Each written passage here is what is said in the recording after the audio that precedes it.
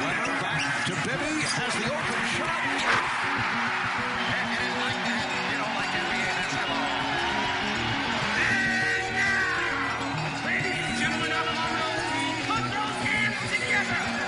We'll meet tonight's starting five for your Sacramento Kings.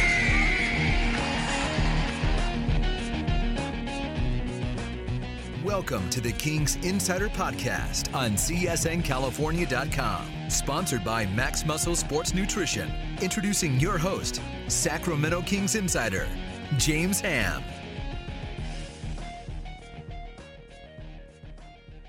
Welcome to the CSN Kings Insider Podcast. I am James Ham. Joining me, my good friend Doug Christie. Doug, what's going on, man? Not too much, Ham. How are you doing today, man? I'm good. I think we're both a little exhausted after watching the Sacramento Kings somehow pull out a miracle win over the Toronto Raptors. How much did that team need that win? It is about as much as a man in the desert with no water. They needed it extremely bad from a lot of different areas. I mean, one is from the mental side of things is getting a W. You know, wins, they come few and far between and they're big. But also the psyche of understanding that a new coaching staff is trying to tell you things and lead you, and that the things that you are doing can work. And when you start to see that, you start to believe, and that belief can go into a lot of different areas. So it was really good for them to get a W last night. You know, you and I have lots of conversations, you know, both on the air and off the air, but it really, to me, it feels like this team, especially Dave Yeager, is still trying to figure out who his pieces are and what guy can work with what guy and what lineup might work and why Ty Lawson can't get to the hole and all of these things. How difficult is that to throw all these pieces together, jump in there, and then hope that it just works out? You know, I can only imagine as a coach coming into the type of situation that Coach Yeager is coming into with, all the things that have been kind of dysfunctional for many years past here, and now to try to stabilize it, and then to start with Darren Collison out for 8 games and, guys in and out. You're trying to figure out what the lineup is going to be that best suits your two stars in DeMarcus Cousins and Rudy Gay to help get W's. But now, do I play big? Do I play small? Well, if I play small, I'm deficient maybe on the defensive end, but it picks up the pace and it picks up the aggressiveness of the defense. So trying to figure it out on the fly is definitely difficult. And I take my hat off to Coach Yeager because he's doing it night in and night out. And last night, I think they figured out, actually not last night, 2 nights before against the Clippers, they figured out that with the small lineup, they can pick up the pace and pick up the defensive aggression. Yeah, it really does seem like this team is kind of like running in mud most of the time. And then all of a sudden you mix in a couple of different pieces. Again, Collison's absence just really hurt this team early, but you mix in a couple of different ingredients and they seem to find a fire that was missing. You've been on plenty of teams. How strange is that when just one guy popping in all of a sudden changes everything? Yeah, it is a little different, but, a lot of times when you think about it, Ham, it's not that something that you don't see often. For instance, whether it was Matt Barnes coming in, you talk about energy guys that bring that spunk to the team. With us, there was Bobby Jackson, there was Scott Pollard, guys that would obviously just bring a boost of energy, a boost of aggressiveness.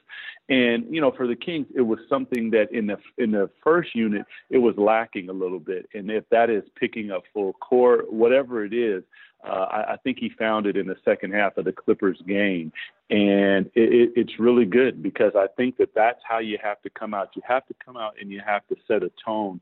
And to find a lineup that did that in the second half is great. And then to watch them come out in the first quarter of last night's game versus the Raptors, that was really good because normally we're finding ourselves in a big hole, and last night, not so much. One of the things that impressed me so much about the Raptors game was that both Kosta Koufos and Aaron Aflalo got sent to the bench, and they both responded so well to to sort of, I don't know if you want to call it a demotion or whatever you want to call it. I mean, Koscheck came in, was a defensive force, and Aflalo came in and popped in 14 points in the first half before he banged knees in the second half. How hard is it to transition from being a starter to the bench and sort of that uncertainty as to what your role might be and how you're going to fit in? Well, it depends on how set everything is. If stuff is super set, then maybe it's a little difficult. But when you put the team before yourself, it's not that difficult. I look at Manu Ginobili, who started for many years, and Coach Pop told him, look, I'm going to need your scoring punch off the bench. He went to the bench gracefully, and what is the San Antonio Spurs just kept rolling. So sometimes for a guy like Aaron Aflalo, he can get a glance at the game and see what's going on, and then he can say, okay, I see where I can help right now.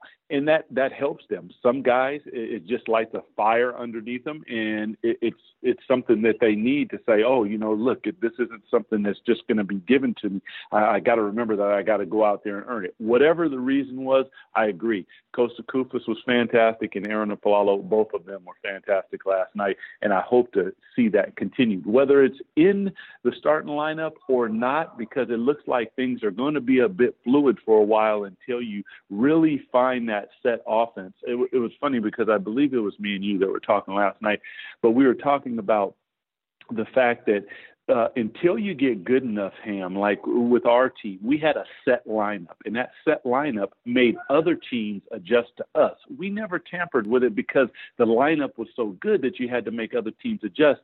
We're not quite there yet, with the exception of Rudy Gay and DeMarcus Cousins. Everyone else can kind of be switched around until we find those other three spots that are just solid, and other teams have to match up to us.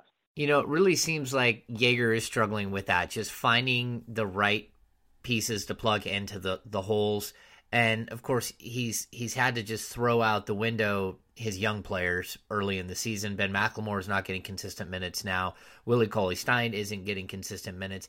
He's sort of hunkering down and relying so heavily on his veterans. I guess, is that just a defense mode for him? Like, let me go with the guys that I know might be able to get me a win, and I'll worry about the young guys later.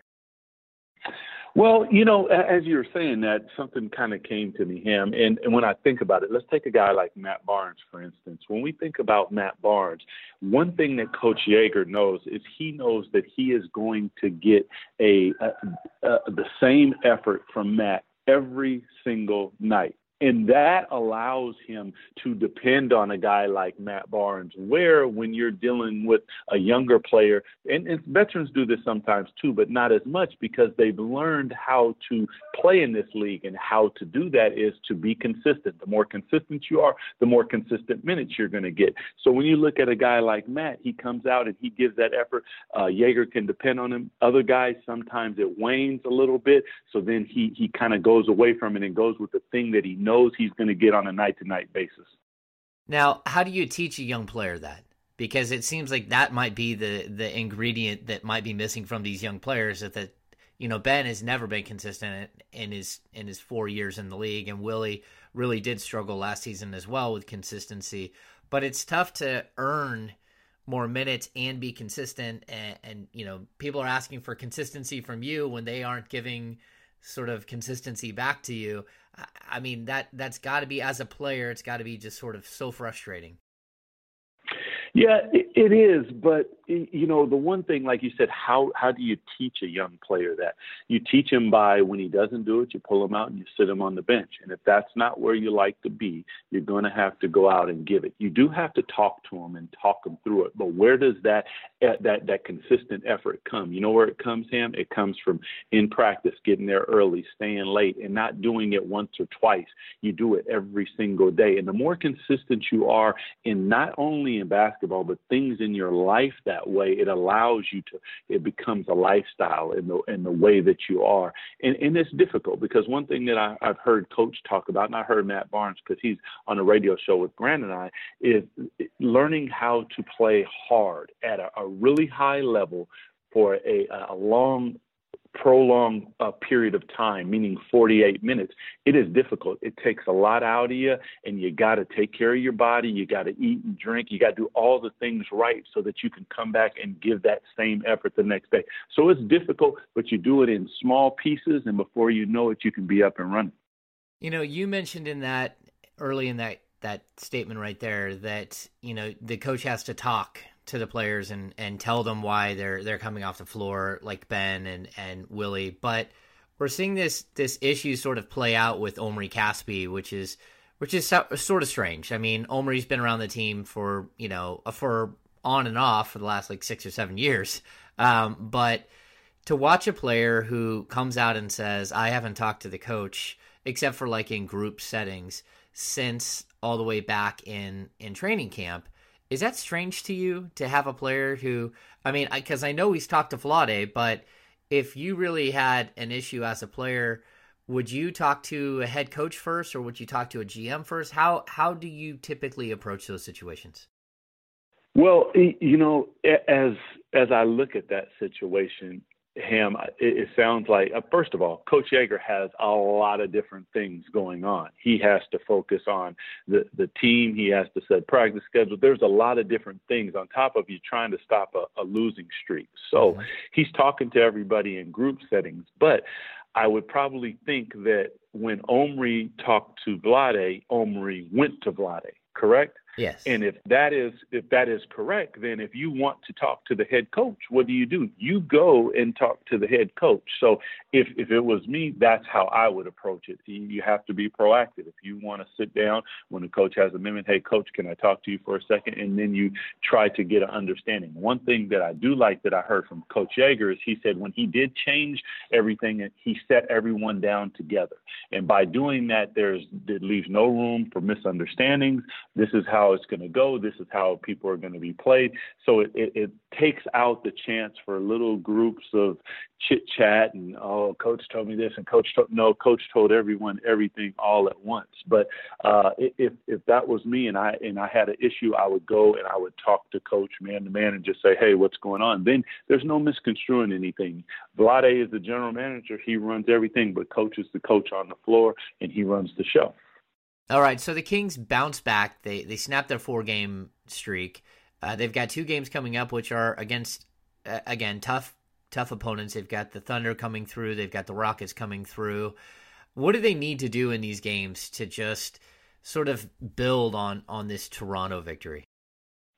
Well, I would say both of these teams are actually similar. When I look at the Thunder and I look at the Rockets, you got James Harden with the Rockets and you got Russell Westbrook with the Thunder. Both of them are big-time scorers. They're averaging a lot of rebounds and a lot of assists. They almost look the same. I would say that the Rockets probably shoot a little bit more 3 balls than the Thunder do, but they get up and down and they run and they depend on one person. So you're going to have to pick your poison. With Harden and Russell Westbrook, are you going to take them away and make other players beat you, or are you going to let them get their points and hold everybody else down? That's going to have to be what the game plan holds. But first and foremost, with both of these teams, high-octane teams like to get up and down the floor, so you're going to have to get out to good starts. That thing that's been nipping the Kings and the Achilles where they're getting out to bad starts, that can't happen against both of these teams. As well with both of them, not so much with OKC as Houston, that three-point ball that's just been getting the Kings. You're going to have to run guys off the three-point line. When you run back in transition, stop above the three-point line. Don't get below it, because if you do, you're going to get hit right in the mouth with the 3 ball. So both teams are ran by really good players that are looking for their teammates. They're both almost averaging a triple-double and well about 30 points a game. So this is going to be interesting, but both of them are similar. So you can devise a game plan, and you're going to have to kind of pick your poison. Is it going to be the superstar, or is it going to be all the others? If it's both, it doesn't vote well for us. That's right. Now, I guess, can you pull from the Raptors game and the way that you've defended DeMar DeRozan and take that as a blueprint? He's not the passer that the other 2 guys are, but is it possible that maybe the Kings have stumbled upon something that works to slow sort of the one-man band teams? Yes and no. Yes, from the standpoint that I loved how it didn't matter how DeMar DeRozan got the ball. There was always a second defender running, swatting, coming at it. The problem with that is with these two players in particular, and Harden and Westbrook, they get the ball as a point guard in the backcourt. DeMar DeRozan didn't bring the ball up to court. So you have to be careful with that. DeMar also wasn't looking to drop off dimes to his big guys. And these guys are looking for Steven Adams and all those guys are right at the rim, and those guys are throwing it down. So it's a little bit yes, meaning that the Kings are looking to help. So that means that they're not going to let a guy get going. You've got some help on the backside. So if you get up on a Westbrook or you get up on a Harden, you know that DeMarcus is coming over, Costa Koufos is coming over, Matt Barnes is coming over. But that means you got to help the helper. So when they come over, someone else has to drop down. So you got to make that pass that Westbrook and Harden is going to make. It can't be, you got to make him almost turn his head, complete 360. He has to find the hardest pass because everyone has to be on the move. So I hope I answered your question. A little bit yes, a little bit no. Yeah. I think you answered it well enough. I think so. So look, I don't want to keep you all day. I know you've got basketball practice to watch with Dougie, but this team is so up and down. It's so all over the place, and you're watching this crowd sort of come and go. Like the excitement is there for moments, but they just can't find some consistency. Do you see them building, or is this really, are you anxious for this season? No, I think that they're building. It's just everyone wants it what I call microwavable. They want it super fast. It takes time. It just does. You got to get a process. You got to get a blueprint for what you're trying to do, and then you got to keep pushing it. You got to keep pushing it, and you got to know that you are going to have to lose doing it the right way before you can win doing it the right way. And that is hard to do because most times when a person starts losing, they hit the default button and they go back to that thing that they do that they feel comfortable at. And for us, that's one-on-one basketball. Bodies stop moving, the ball stops moving. But when we do it the right way, things work out. We saw that last night.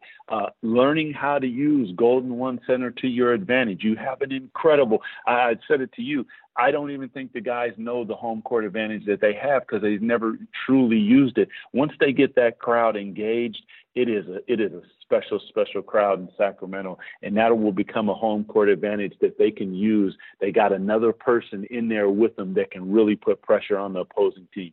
It's funny you say that. You were telling that earlier, that during the game, hey, they don't know how to use this crowd. They don't know how to use this crowd. And then you saw Darren Collison go to the crowd and wave his arms and try to get them up. And Matt Barnes started pointing to different areas of the crowd.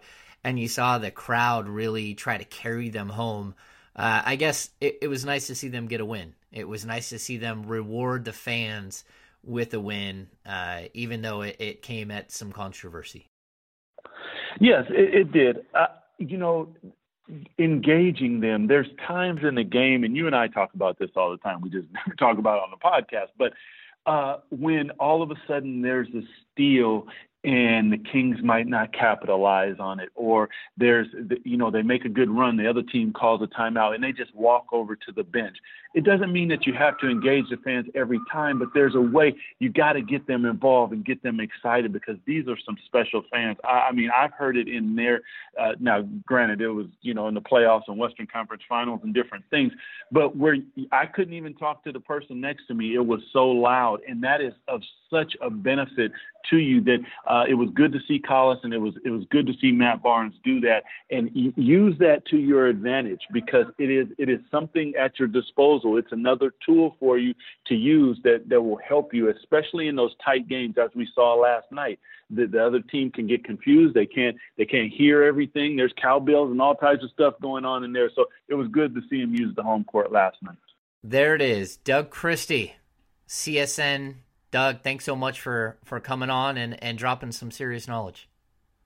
Anytime, man. Appreciate you, man. Go Kings. Welcome back to the CSN Kings Insider Podcast, brought to you by Max Muscle. I am James Ham. Joining me in this talkback section is Mr. Aaron Bruski of hoop-ball.com.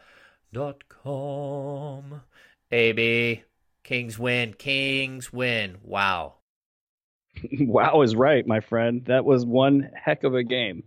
No controversy at the end. I thought that everything went nice and smooth down to the finish, and nothing to see there.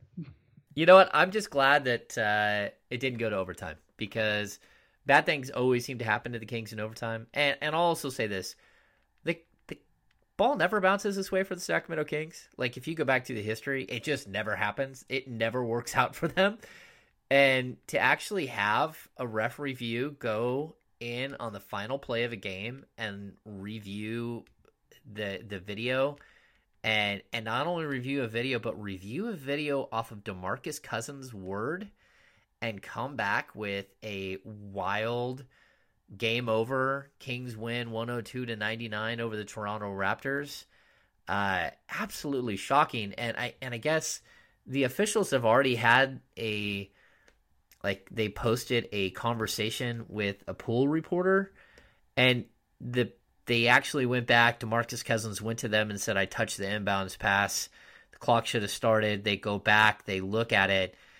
DeMarcus does, in fact, get a fingertip on the inbounds pass, and it ended up 0.1 of a second.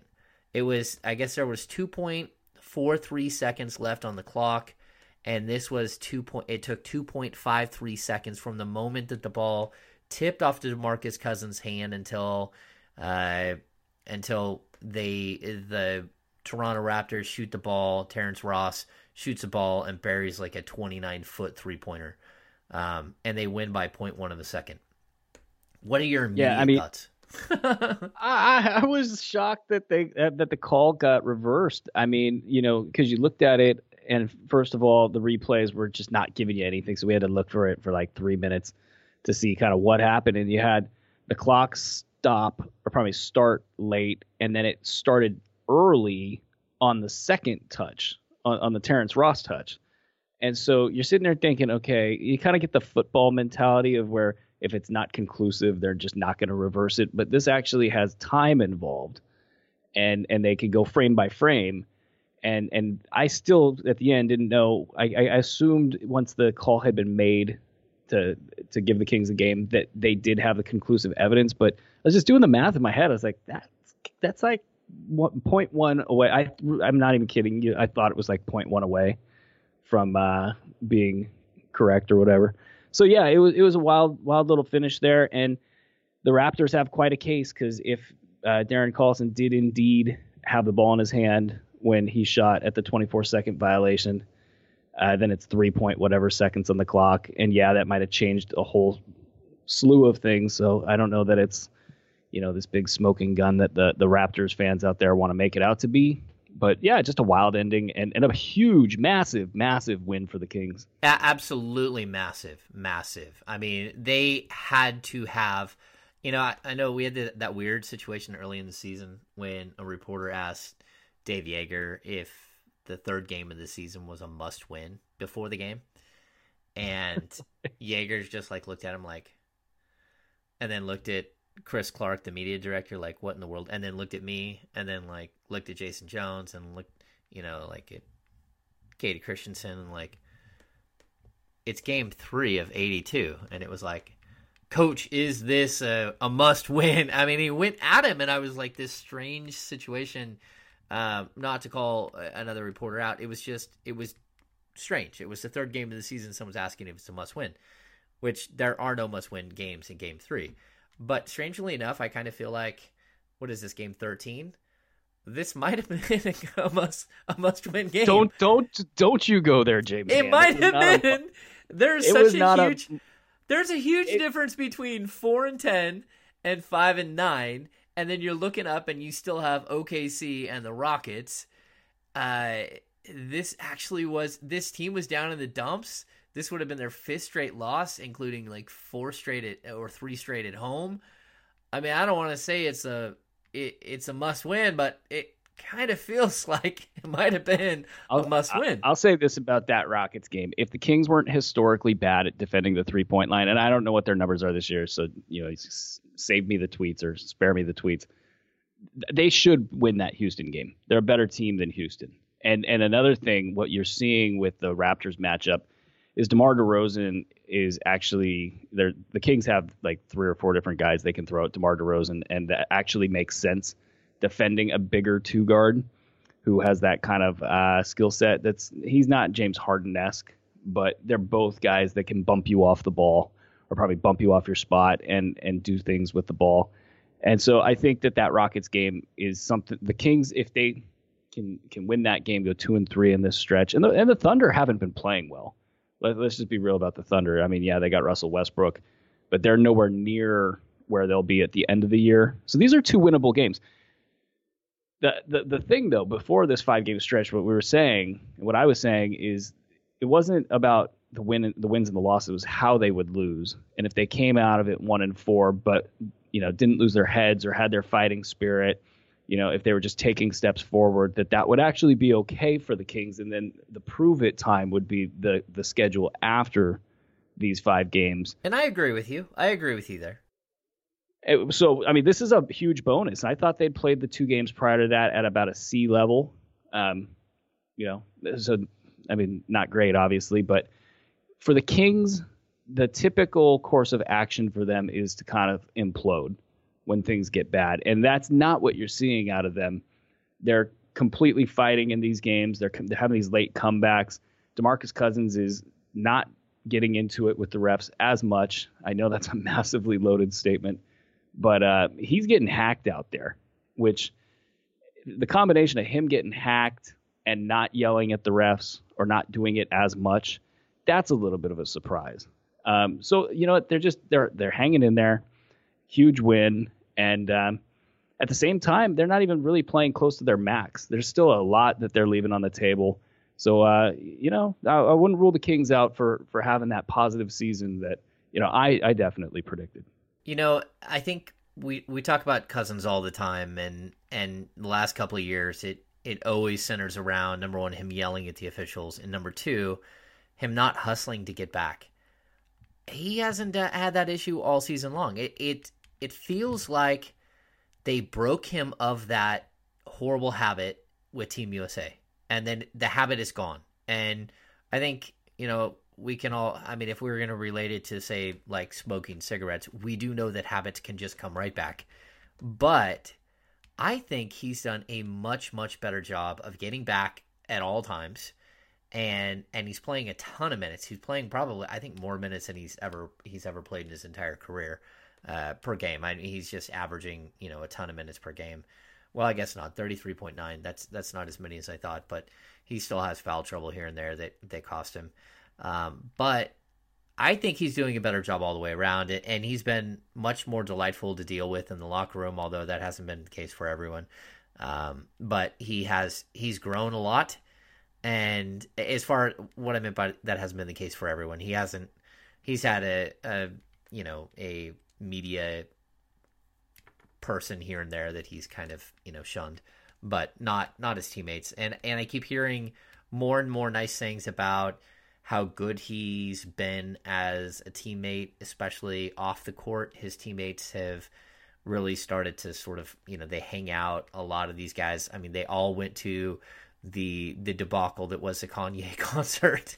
Not all of them, but most of them. Only in Sacramento. Only in Sacramento. I think Rasan, who's one of the media relations guys, and there's only 2 media relations guys now. It's a tough world over there. But he was at the concert and he tweeted out, you knew that it wasn't going to be a long night when Kanye showed up wearing sweatpants. And it just instantly made me think of Plaxico Burress at a New York nightclub with a gun in his pocket wearing sweatpants, and he shot himself in the leg. But I think that was a bad omen that he showed up wearing sweatpants to a concert. He showed up an hour and a half late. I don't think he's right in the head. I think he's that boy is right in the head. Exactly. I don't think he's right in the head. I think he canceled his tour. He's probably you worry about people in the high profile spots when they start going crazy. Yeah, I guess so. And they've already refunded money, and there's a bunch of stuff that happened that night too that people aren't aren't going on the record about what happened afterwards, sort of the aftermath of the concert, and it just wasn't pleasant. I'm just glad that like nothing was destroyed in the brand new arena. Like, I kind of like the weird science moment where the biker group shows up and just completely destroys his house, and and they're standing there like, what in the world's going on? And they're like ripping through his house with full motorcycles on the hardwood floors, and I was kind of hoping that didn't happen, where the stadium just didn't take the abuse for what happened with the concert, because I think a lot of people were upset and thought they weren't going to get their money back.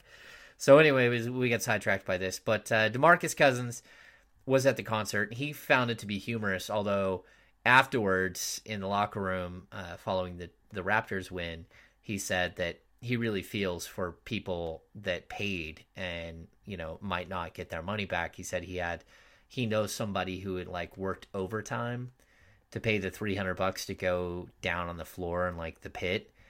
And he's like, I feel really bad for him because, he worked a bunch of overtime just to be able to go to this concert. And this guy just completely flakes out and leaves early and makes everyone angry. So anyway, we got more to talk about. So let's move on from the Kanye situation. The Kings, you said like the San Antonio game and then the next game was the Clippers. The San Antonio game was a debacle, and the Kings were down by so much, and they made this last-second run against, like, third-teamers. I don't even know if they're really third-teamers at this point. But that game, and I think it was really funny, the spread in that game, someone told me after the game, they're like, the spread was 5.5, and somehow the Kings came back and won and lost by 5. And so that was actually a loss for people who bet on San Antonio. But that game was a debacle, and they came out in that game and looked completely uninspired. They had no energy to start the game, and you kind of had the same thing happen again in the next game. How do you do that? How do you walk into an NBA game and have no energy? I mean, it's your job to play basketball, but how do you like not understand that you've got to get up for a game? And they even said like the shoot around was horrible, like it was 0-on-5, and they weren't even like getting anything done on 0-on-5 drills, and they're just like they didn't take a game seriously. That's odd considering it's the San Antonio Spurs. Teams, I don't know what the stat is. There's a stat, I'm sure. Teams kind of the first game back at home is never a good time to bet on the home team. There's some weird changing of your rhythm or what you do to get ready. But I mean, here's the answer. What happens when you don't see the ball go through the hoop is everything starts to fall apart. The game it's a game of confidence. It's a game of tempo. And so when you can't score, especially for a team that's not mature, to the likes of a San Antonio Spurs, you're going to have trouble elsewhere. Your defense is going to start to break down. You're going to have, the kind of the problems that have plagued the Kings for years. And so I think that those slow starts have been a real big hindrance to the Kings. And anybody that follows my Twitter account knows who I'm pointing at. And that's the whole Ty Lawson thing. And it's tough because Ty Lawson, by and large, is playing very hard basketball. And he's sticking his nose in there on defense where he can. But offensively, they're still playing 4-on-5 out there, even when he has his good moments. And that, I think when you see Darren Collison start, that's one way to address it. I don't know that they'll be able to get away with that, playing the small lineup with the two of them together.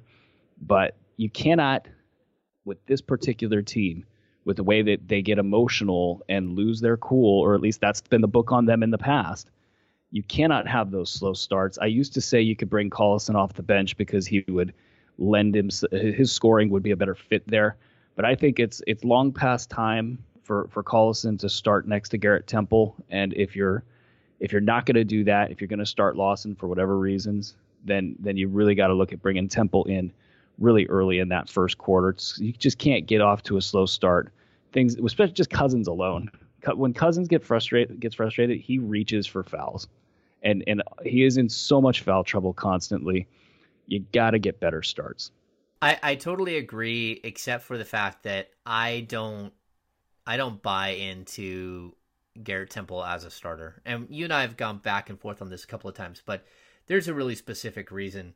And, I'm sitting here, I'm looking at his 3-point percentage, and he's actually doing really well. He's shooting 39.3%, which is way higher than I thought he was shooting. And he's shooting 45.8 from the field overall. And that's really good. But when I watch a game like the Toronto game, and you have Garrett Temple on the elbow and he feeds down to DeMarcus Cousins, everyone in the league just goes down and doubles DeMarcus instantly. They don't even guard Temple. And I saw it time and time again. Not only that, but I also saw plenty of times where Temple took his guy and ran him right into someone else's play. Like, he tried to make a cut that wasn't his cut to make, and all he did was bring his defender right in and add an extra, 2 bodies into the middle of the lane while Rudy Gay was trying to do something, or Aaron Aflalo was trying to do something. So I think he's still... I like him as he's not the same style of player, but he actually has some traits, and that's Tony Allen. I think, I do liken him to Tony Allen in the fact that he really plays hard-nosed defense. And I understand what you're saying about, getting him on the floor with Collison, because I do think that makes a nice offensive, defensive, lineup. But at the same time, if you're going to do that, then you have to have someone at the 4 that can actually score. And I just don't think the Kings, because Cousins and Gay are isolation type players, I don't think that you can do it unless you've got a knockdown shooter at the 4 to go with Temple in the starting lineup. So I want to throw down the gauntlet. I think that Garrett Temple should, if not be the leading minute getter for this team, he should be maybe just a notch below Rudy Gay. And I'd like to see Darren Collison be in that mix as well, playing 33, 34 minutes per game. But that apparently is off the table. But being that you have 2 guys that need the ball in their hands a lot, Darren Collison is just fine being kind of a, even-keeled offensive player. You need these glue guys next to those 3. And his defense, I think, you would have a hard time finding 5 defenders, 10 defenders that are better than him on the perimeter. And with those numbers that you mentioned offensively, I mean, he's probably one of the Kings' top 5 offensive players. And so if you're going to be that, that good on defense, and you've got that offense, that advantage compared to your teammates, I don't see why he comes off the floor. I mean, so I'm going to throw my defensively. Again, I agree. Defensively, I think he's on most nights. I'm going to throw down the Isaiah Thomas guarantee of greatness. Oh no, he said. I'm kidding. Not the guarantee of greatness. Greatness is that's a great word. But no, I do think he should be playing 30 minutes at a minimum. I mean, he's too good defensively to take off the floor, and he gets to all the 50-50 balls. And you know what? I mean, I would think he gets more defensive attention than Ty Lawson does. Well, maybe, except for Ty Lawson can take you off the dribble. So I mean, and while he hasn't finished on the season, he's having a little bit of a bounce back. And we've talked about this before. Lawson kept complaining and kept saying, like, look, every time I go to beat my man off the dribble, there's just 2 big guys standing there with their 2 defenders standing there, and I can't do anything against this. And he's like, Don Piano is beating his head against the piano because he can't play row, row, row your boat on the piano. And so I get Ty Lawson's, like, angst there, except for the fact that, again, talking to Doug Christie about these things, like in pregame and when he's driving to the Bay Area and I'm driving to the Bay Area, he always says, like, if you really watch this offense, the way for Lawson or for Collison or for any of the guards to really, really be productive is to give the ball up and get it back. And Lawson thinks that he has to score with the ball in his hand, and he'll get the ball back if he gives it up and makes his cut and does the right things. And I think we're starting to see Lawson come around quite a bit on all of this, and especially once they made the move to pull Koufos and sit him on the sidelines. We've only seen it for a game and a half, but to have Koufos come off the bench and not start alongside Cousins, it just really freed up everything. All of a sudden, you're seeing passing lanes, and not just passing lanes, but driving lanes and cutting lanes. You're seeing all these things open up that weren't there a couple of days ago. And so I think that's good. It's good for Collison. It's good for Lawson.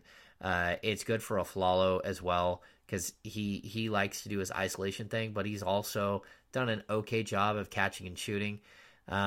He did take a hit. He knee-to-knee contact on against Toronto, and he was hurting after the game. He was limping, and actually Jaeger said he pulled him out of the game because he thought he was hurting and he would have played more minutes down the stretch. But I found it interesting that it was Aflalo who got pulled when they went to this new lineup. And Barnes, of course, went in for Koufos. That made sense, but it was Aflalo who lost out on his job sort of as a starter. And then he comes right off the bench and drops 14 in the first half of that game. So I think he's a great fit off the bench. I think so too. He wants to get his shots, and he's having a hard time, generating his own shots. That's going to be kind of accentuated on the second unit, but his willingness to take shots is a nice fit on that second unit. I think he should be a 3. I mean, he doesn't have the range of a 2. He's not fast enough to be a 2 anymore, but he's strong enough to be a 3. And then his shooting touch actually translates to being a 3 quite well. The interesting part too is having Cousins at center. It does help Ty Lawson's game considerably, and he has played better this week. He's getting more space, and that's key for him. But the big take, you can always run out a bunch of small guys and get a bunch of spacing, and it's fun and it's fast, and it's supposedly the new NBA. But the kicker to that is on the defensive side. If you've got Collison defending other 2s, or however you want to arrange that, the one thing that you can do is put better defenders behind them to help ease some of the pressure with that. But you're not going to get a lot of mileage out of that starting lineup with Lawson and Collison playing together. There's just too many ways that good guards in the NBA can beat that up. Yeah, I don't like that either. I think they have to make a change there. I think this was game 1 of something new that Jaeger was trying. I just don't think I really think you need to use them as a 1-2 punch, because I think they almost played them too much and wore both of them out, and then you started to fade, and when you need them to be there, they weren't there. The one thing I'll say about Lawson that is kind of missed in this whole season, his assisted turnover ratio has been elite for much of the year, which is really nice, because even if he's not out there doing incredible things, he's also not doing really, really bad things. He is doing bad things as far as missing shots and stuff like that. But here Ty Lawson is shooting 37% from 3. And if he can continue that, even if he doesn't get his field goal percentage way up high above 40%, then, he, as long as he's drawing people to him with a 3-pointer. But to see that he's averaging 5.2 assists and 1.4 turnovers, that's pretty substantial. Again, you want a 3-to-1. 3-to-1 is like elite, and he's almost 4-to-1. And again, the other night he had 8 assists and 2 turnovers. So he's not killing you with mistakes. He's killing you with the fact that he gets blocked at the rim because he had no confidence, but his confidence seems to be bubbling up a little bit. So I'm not ready to just throw him away and say, just waive him and sign Jordan Farmar back. I think he needs this little bit of time to see what he looks like with a little bit more spacing. I'll just say that I'm fine with playing it out and seeing what you have in Ty Lawson. If I was in charge, I think there are better guards out there. I'll just be blunt. But I can also see the wisdom of, hey, you've invested into this. There is some value to keeping it going, and there is some potential there. So I see that. But I do think that it's fair game to say that the chips have been put in the middle on Lawson. And the results have not been great so far. So at some point in time, if it continues to not work, then you have to ask, why is it still being put out there? And we'll see. I think that Darren Collison being put in the starting lineup was a great step. We'll see if that continues, and we'll see how that lineup gets arranged. That closing lineup is a really good one. And I think you can pull Barnes out of that closing lineup, which was basically Collison, Temple, Rudy Gay, Barnes, and DeMarcus Cousins. You could pull Barnes out of that and stick any number of guys. And one of the beauties of playing the Collison Temple lineup is because it has such good backcourt defense. You can actually do some interesting things with like Rudy Gay and Omri Caspi. You can get away with poor defense, or not poor defense, but being small at the 4 spot and having Cousins Cousins is good at what he does, but he does create a different dynamic where you can attack him on the pick and roll, and that frees up the offensive glass for the other team. Yeah, I totally agree. If you have a good backcourt, you can play that. You could play that way though. Yeah, and the Kings need to have more production out of the backcourt. Even still, I mean, they need somebody else to step up and be that third scorer. Collison is trying his best to do that. He's averaging 12.5 points a game. That number will go up after the Raptors game. I think he had 15 or 16. He had a quality game against the Raptors. It wasn't like an oh my gosh game, but he also had 9 assists. He got things going really early. I liked how when Collison for me is at his most effective, it's when he spends the first quarter of the game getting everyone involved, and as soon as everyone feels like they're involved and he's got sort of everyone else rolling, then he has an ability to just get himself fired up really quickly and get himself right into the game and launch for 8 points over like a 4-minute stretch and get himself, in the conversation. Now, you brought up Caspi. We're going to have to keep talking about Caspi. If for no other reason, because it's like really, really baffling. It's baffling. And it's baffling to Omri, just so people know. I've had plenty of conversations with him, and he's trying to keep his chin up, and he's very frustrated with the situation. He's just not going to play until someone gets hurt. That's what it feels like to me. Or if the Kings continue to lose, they go on like a long losing streak, and then they have no choice but to like say, all right, let's just give the guy a shot. And I don't really know why that is, and Omri doesn't either. I mean, we saw this week that he said he hadn't even talked to Dave Yeager really, except for like in team settings since all the way back in training camp. He has, though. He's talked to Vlade Divac a ton, and I know that with conversations with him. And he's never really gotten an answer that makes sense to him as to why he's not playing. And Vlade doesn't have a lot of answers to give him. It's just a coach is going to play the players he's going to play. And Omri kind of has to sit back and wait for his moment. There was this situation, though, and, Aaron, I've been doing this is my 7th season. I think one time I put out a lineup, and I inadvertently put DeMarcus Cousins' name in a lineup when I knew he wasn't going to be playing, because I was so used to writing and DeMarcus Cousins when I tweeted out the Kings starting lineup. And Cousins was out for the game, and he was out like over the course of like 3 or 4 games. But I don't ever run out and make crazy lineup statements and say this is going to happen or that's going to happen. I'm very conservative when it comes to reporting what's going to happen. But my goodness, I whiffed so hard on Sunday night with regards to the lineup. And I'm going to tell everyone who's listening, you can say, oh my gosh, you totally killed us in fantasy basketball. How's your Twitter feed doing? Yeah, it was okay. It was okay. People making stupid statements here and there. But I had multiple conversations and actual visual evidence that Omri Caspi was in the starting lineup. And I don't know what happened. I can't tell you what happened.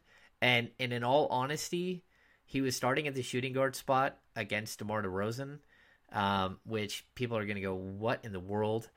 But if you look at how the Kings did start the game with Darren Collison guarding DeMar DeRozan, and I'm not even sure how that worked out, because it worked out brilliantly.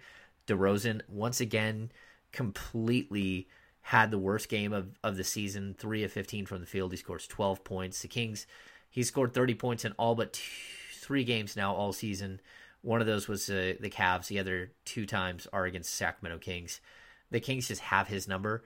But again, DeMar DeRozan's 6'7", and he should have gone right up over the top with his jump shot over Darren Collison time and time again, and it didn't work out. So I don't know what to say other than, hey, look, people, I'm sorry if you somehow started Omri Caspi in your fantasy lineup, and if you did that, I feel bad for your team anyways, because Omri's only played in 6 games and only 15 minutes a night.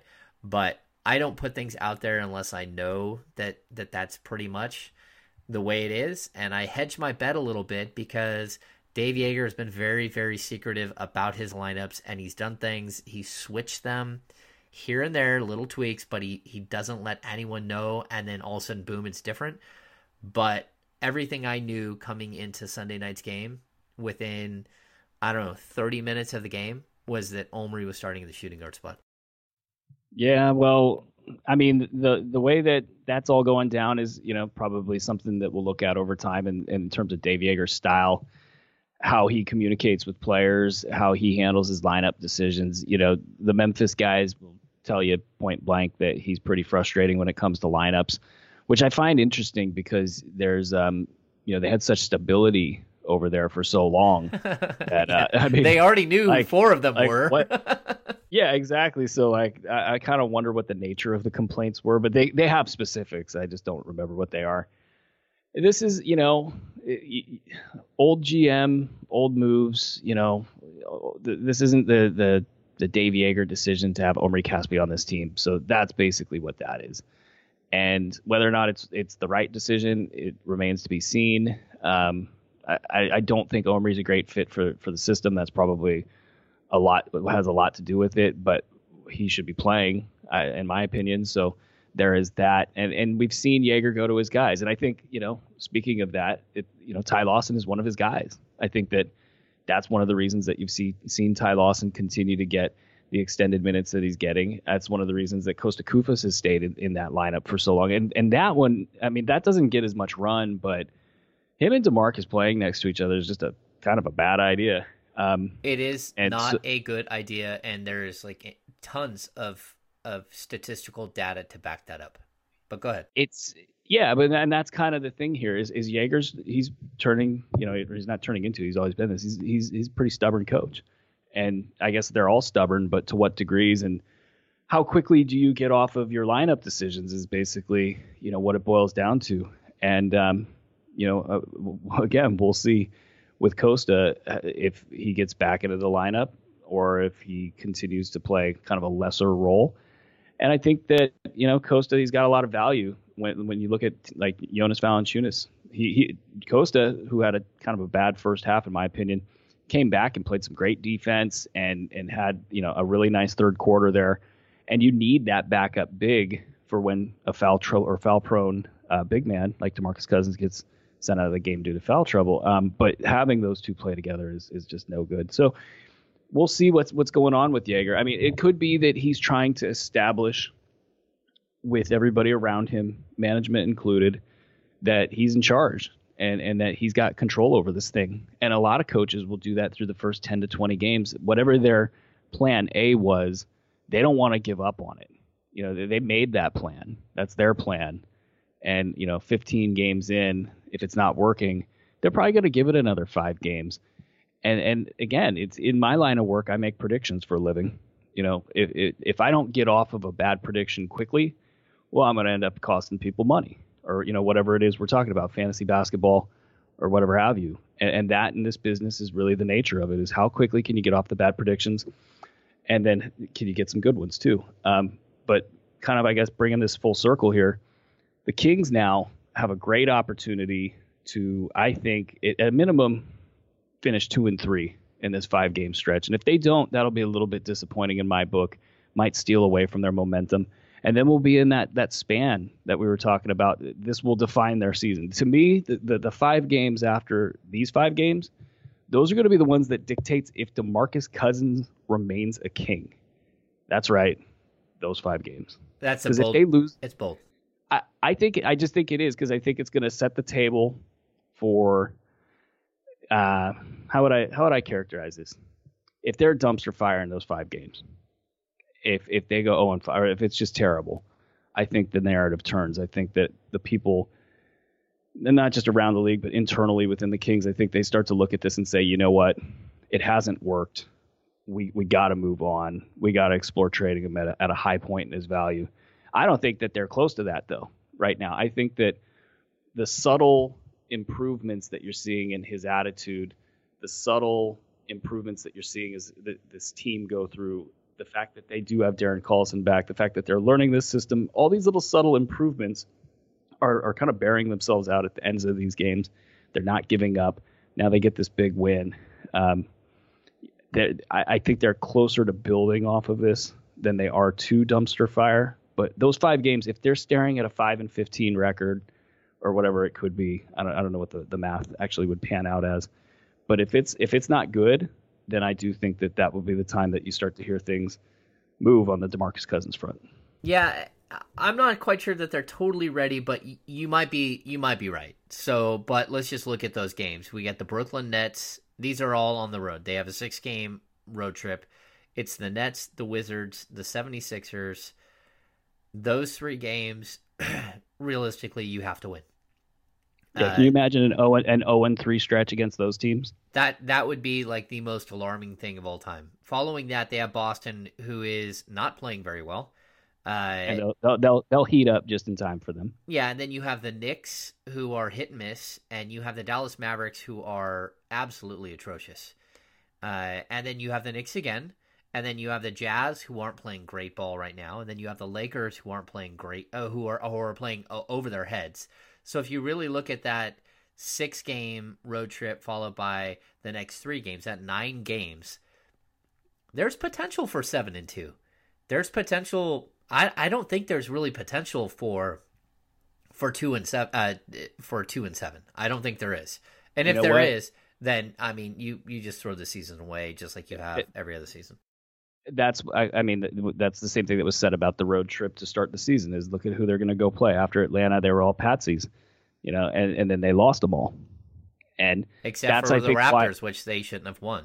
Yeah, they just match up really well with the Raptors. I mean, it's a strange thing. I totally agree. It's just a matchup thing. They've got like 4 guys that can defend DeMar DeRozan. No teams don't even have one that can do that. The Kings just happen to have a lot of those guys. But back to the point, if they circle that section of the schedule, Kings fans, that's what you're going to want to look at to determine if you're going to be seeing a trade of DeMarcus Cousins. And if they survive that, then I think that it's kind of a referendum on Cousins, and he actually pulls through this thing with Sacramento. He wants to be in Sacramento.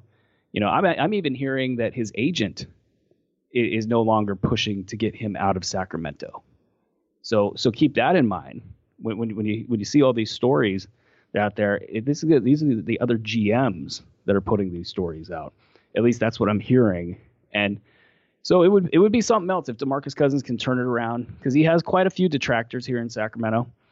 And if that moves forward the way that it looks like it could, that would be a nice little story for the Kings. Okay, so I'm looking at the next 19 games the Kings play. Of those 19 games, 5 are at home. So I would like to say that this is a stretch, because in that stretch they have the Mavs a couple of times. They've got Philadelphia twice. Again, they've got the Jazz, who aren't playing phenomenal ball. They've got them twice. They've got the Wizards. They've got Brooklyn. They've got the Knicks twice. So they have all of these games that they could win. But you're still looking at 5 home games and 14 road games. When they get to like the new year, they're going to be so skewed with how many road games they've had versus home. And so it just never feels like there's a let up in this schedule. And I don't know why it feels that way completely, but even going into the All-Star break, the end of January, they have another 7-game road trip. And I don't know when their schedule has a break.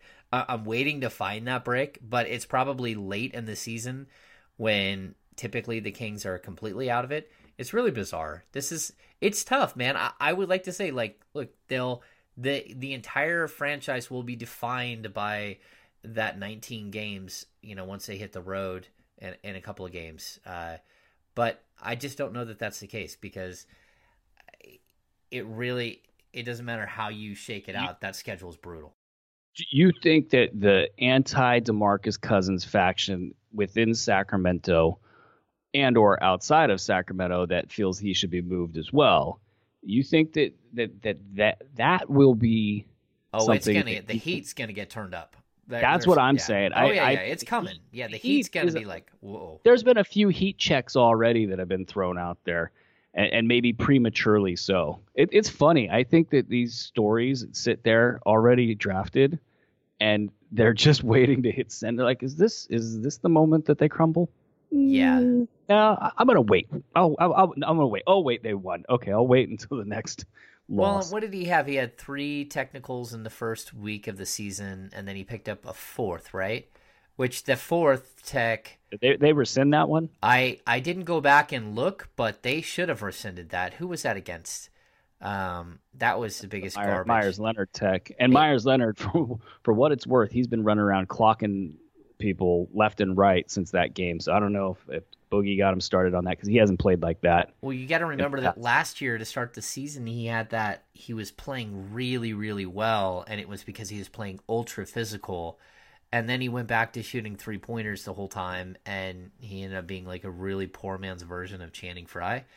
And you're like, oh, yuck. And next thing you know, he was hurt and he's out, and and then they gave him way too much money. So I guess it all worked out for him in the end. Yeah, I don't know how we got to that answer.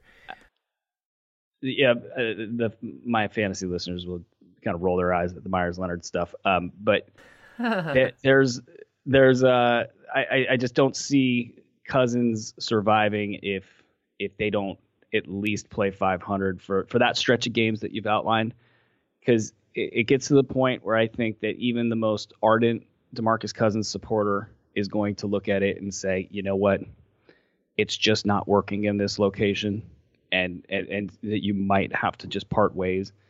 Again, I'm not of that mind. I think that when you have a talent like that, you want to do everything that you can to keep it. You're not going to get equal value in return. I think you got to give him more time with Dave Yeager and company to make it work out. The heat will be on, and that schedule there's a ton of winnable games, a ton. Even though they're on the road, they should realistically win more than 50% of those games.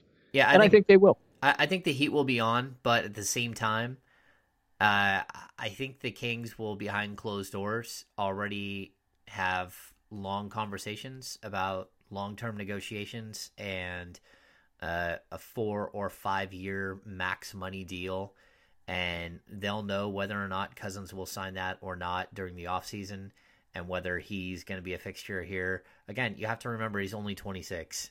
I mean, he's so incredibly young. He at least has, I would say, 8 years of really high-level ball left in him.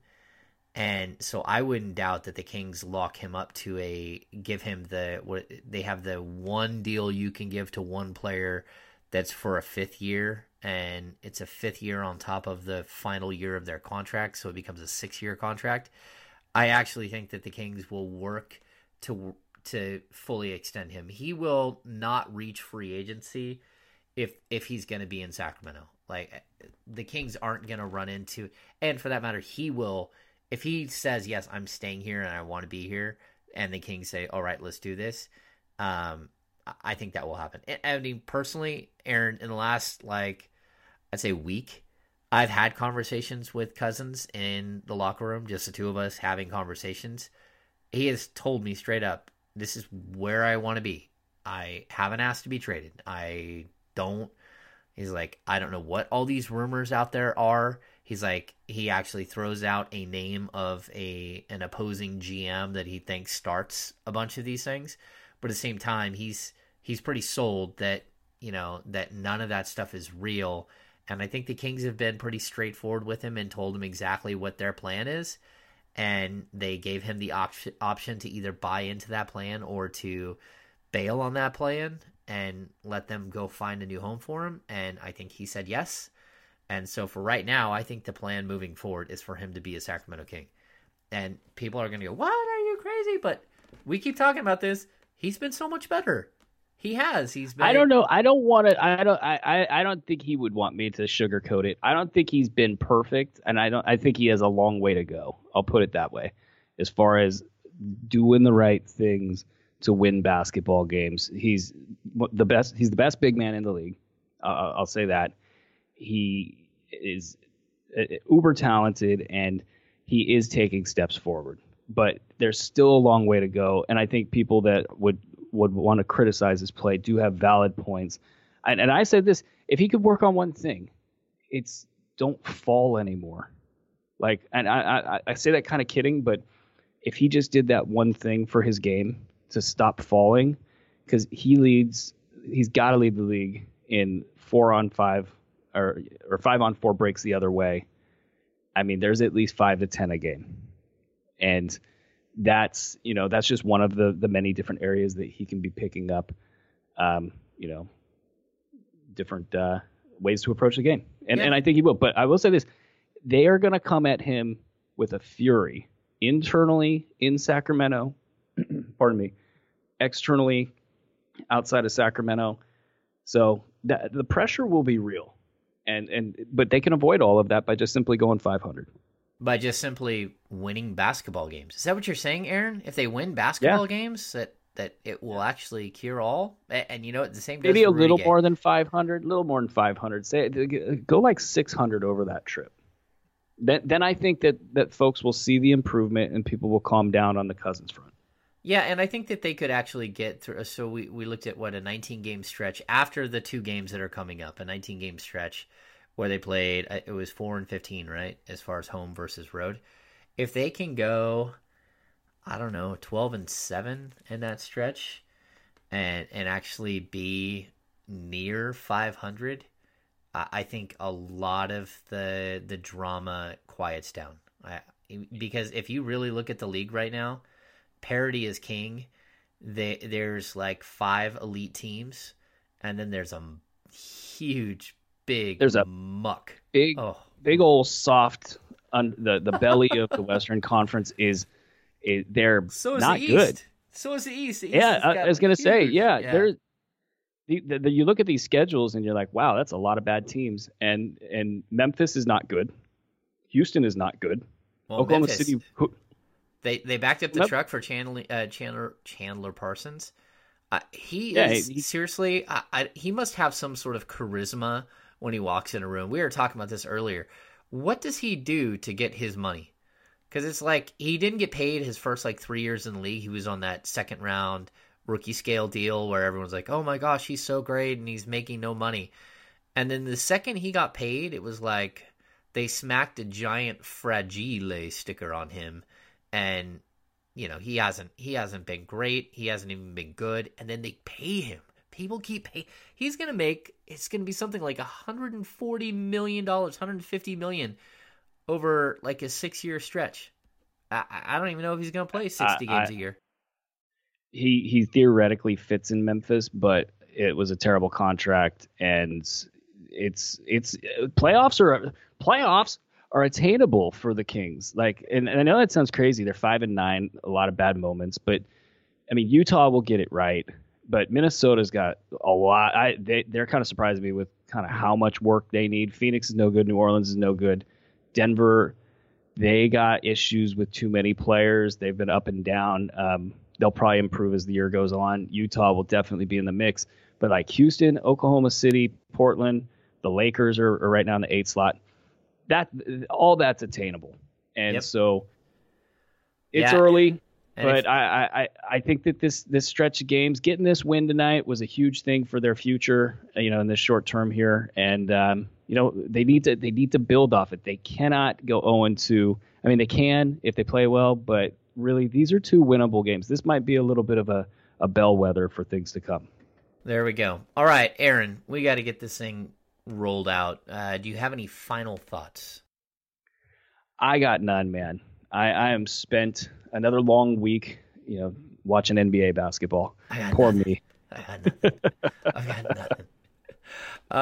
Let's see. Final thoughts. I don't think I have much either. I think it's been a little bit of an emotional roller coaster for Kings fans. we told you in the beginning, never too high, never too low. If you look at their record, 5-9, they've got 2 overtime losses. They win both of those games. They're at 7-7. If the Miami thing doesn't happen, where it goes to overtime, where the DeMarcus Cousins phantom foul, and then again the other overtime session in Portland, then they're 7-7, and we're not even having this conversation. You can go through and cherry pick their schedule and say, if you don't lose to an Orlando, if you don't lose to the Lakers, all of a sudden they're 8-6, and they're the belle of the ball, and everyone's talking about how great they are and how amazing Dave Yeager's been. So I think it's just a little tweak here, a little tweak there. They really haven't been embarrassed outside of the Milwaukee game and the first half of the Clippers game and the first half of the San Antonio game, but both of those they at least fought back to destroy people's bets and steal their money. So at least there's that. Again, the Clippers game, they got to within 2 with like 2 minutes left. They actually had a legitimate shot after trailing by 26. So they're showing signs, but we've seen these signs before. The Jekyll and Hyde Sacramento Kings, you just never really know what you're going to get from one night to the next. So I guess hold on to your hats. It's going to be a wild ride. Again, Aaron, you got anything? Going once? Garrett Temple, 34 minutes per game. Lock it in. Egads. All right. We have officially moved the podcast to Mondays. It works better for everyone, except for when a late game on Sunday night happens, and then we drag it out a little bit. But we'll work to refine the process to get it out to you Monday mornings. So sorry about the move, but it really, if you look at the NBA schedule, it works better for everyone involved. So again, for Aaron Bruski of hoop-ball.com, I am James Ham. We'll see you soon.